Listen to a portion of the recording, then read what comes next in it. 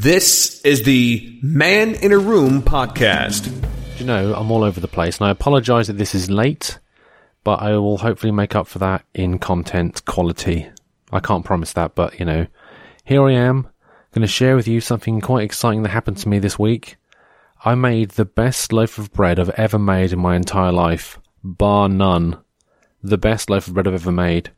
So basically, I'm calling it my lockdown loaf, and it's quite simple, really.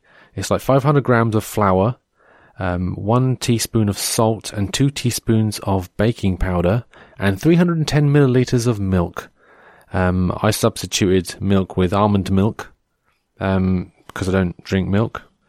And I substituted flour for self-raising flour. Now, the recipe didn't say self-raising flour, it just said plain. But we'll get onto that in a minute. But I thought, you know, there's no yeast in this. You know, times are going to get hard. I need to make sure I know how to make a loaf of bread. So I thought, here we go, right, got the time on my hands, got the flour on my hands as well. Got it all weighed out, lovely. So right, here we go. Started doing it, thought, right, here we go. I was just more effort than I thought it was going to be, because all the dough was sticking to my hands. Like, oh, for goodness sake. I'm trying to save soap here, you know. At least try and reduce as much as I'm using. So then I'm like, okay, fine. So I started making my dough. I was like, right, here we go. Give it a proper good old thump, you know, proper getting in there. You know, I was literally just going as hard as I could. It was just sticking to my hands. I had to add more flour and yada, yada, yada. And I was like, this is alright. This is totally worth it. This will be worth it. I promise it'll be worth it. You know? So I thought, okay, fine. So then, I put it on the baking tray. You're supposed to put it no thicker than 1.5 inches. So basically put like a ball in the middle and sort of squish it down to it's about 1.5 inches. And then put a cross on it. So when you cook it in the oven, 210 for oven or 190 degrees for fan assisted oven, I should say. And then it's just 35 minutes and off you go. It won't brown very much, but you know, it's nice. I thought, right, here we go. Got it out. I was like, this is amazing. I've made a loaf of bread here. And I was like, right, here we go. Just the real taste test. Give me the crusty bit at the end. Bit of butter. Lovely. Really enjoyed that. I was really happy with that. Well chuffed. And also this week, I made the second worst loaf of bread in my entire life, having only made 2 loaves of bread.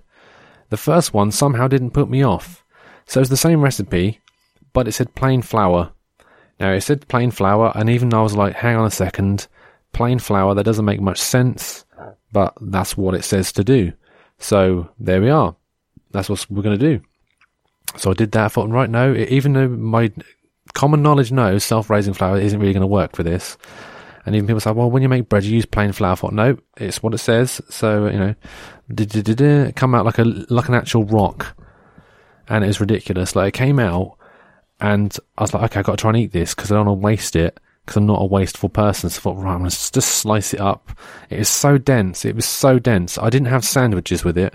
I basically just cut off a slice of it, because it was so thick. It was cooked, by the way, just to clarify.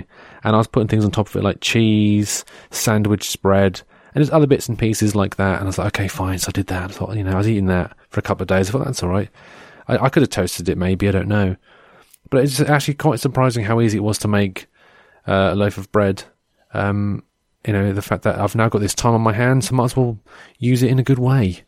Because why not? I mean, I'm not doing else much, really.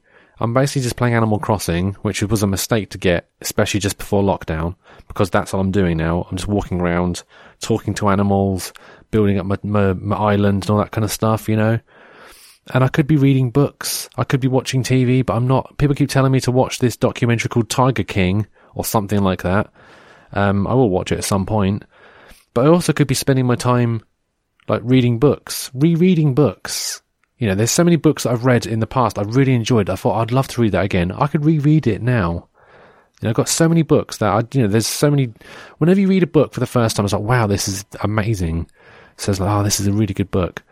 But then when you read it for a second time, you pick up different nuances, because you know what's going to happen, and then you know what's going to happen in the future, because you're actually able to read the book with hindsight, which is really good and really handy. So it's really good to reread books like that. And I've got the amount of books I've enjoyed. The Dalai Lama, I've got so many books by the Dalai Lama. The only man that I am aware of that has written more books than he's read, and that's insane, considering that he's so insightful. It's insane. That's a joke. I don't know if that's actually true or not. Actually, I don't know if that is. In fact, I'm going to go as far to say, I want to just say, from a legal standpoint, I don't know if that's true. I'm going to go out on a limb and say the Dalai Lama has probably read more books than he's written. It's just a commentary on how many books you seem to have out by the Dalai Lama. Just me, to say that. Yeah. So, maybe I should be reading some books. Yeah. Probably won't. So I haven't really put the TV on. I'm just avoiding the TV at the minute, 'cause I just don't really want to get involved in it. I want to just sort of get on with my life and be like, it's fine. I understand stuff's going on. I'm doing everything I can. So there's nothing that I can do specifically to try and help stop the spread of whatever's going on. So, that's what I'm doing in my time. I'm basically avoiding it. I'm literally living like a hermit. And it's, I don't know if it's good or not, but yeah. Anyway, I'll catch you all again soon. And, sorry it's a quick one. And it's all in one take. I'm not going to edit it because I thought, well, let's do it old style because I'm really behind and I'm sorry. Who is the man? Where is the room? It's some guy you've never heard of, in a room you've never been in. For more information, head over to maninaroom.co.uk.